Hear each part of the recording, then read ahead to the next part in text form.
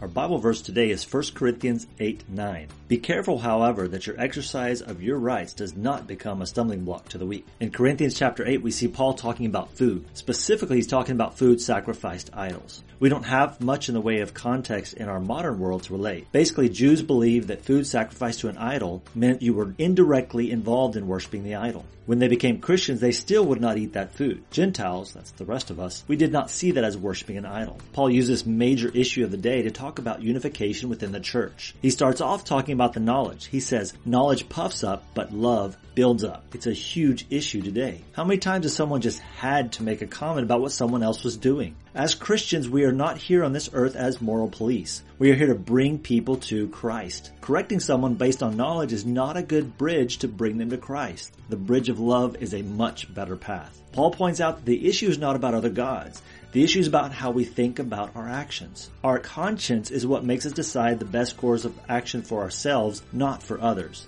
That bears repeating. Conscience is what helps us decide what is best for ourselves. It is not meant to correct others around us. Paul then really nails the point home in verse 8. It's not about meat. It is about what brings us closer to God. If not eating meat brings us closer to God, then we need to not eat meat. If eating meat brings us closer to God, then go ahead and eat meat. Paul ends the chapter by talking about our responsibilities. We are not supposed to be a stumbling block for those who are weaker in faith, or those who have yet to make a decision for Christ. God wants us to act responsibly. As business owners, we have a responsibility to act as if we are representing Christ because we are. We are to treat others with gentleness, respect, and love. We sometimes set an example for what a Christian is supposed to be like in this world. If you're doing something that's causing someone to question their faith, you need to stop. Be aware of how your actions are helping or hurting others come to know Christ. You have a great responsibility that comes with your influence as a business owner. Use it wisely and show the world the love of Christ and the wisdom of God. Be careful, however, that your exercise of your rights does not become a stumbling block to the weak. 1 Corinthians 8:9.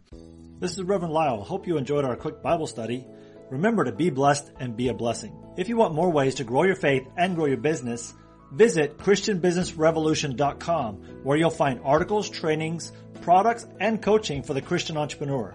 Go to ChristianBusinessRevolution.com.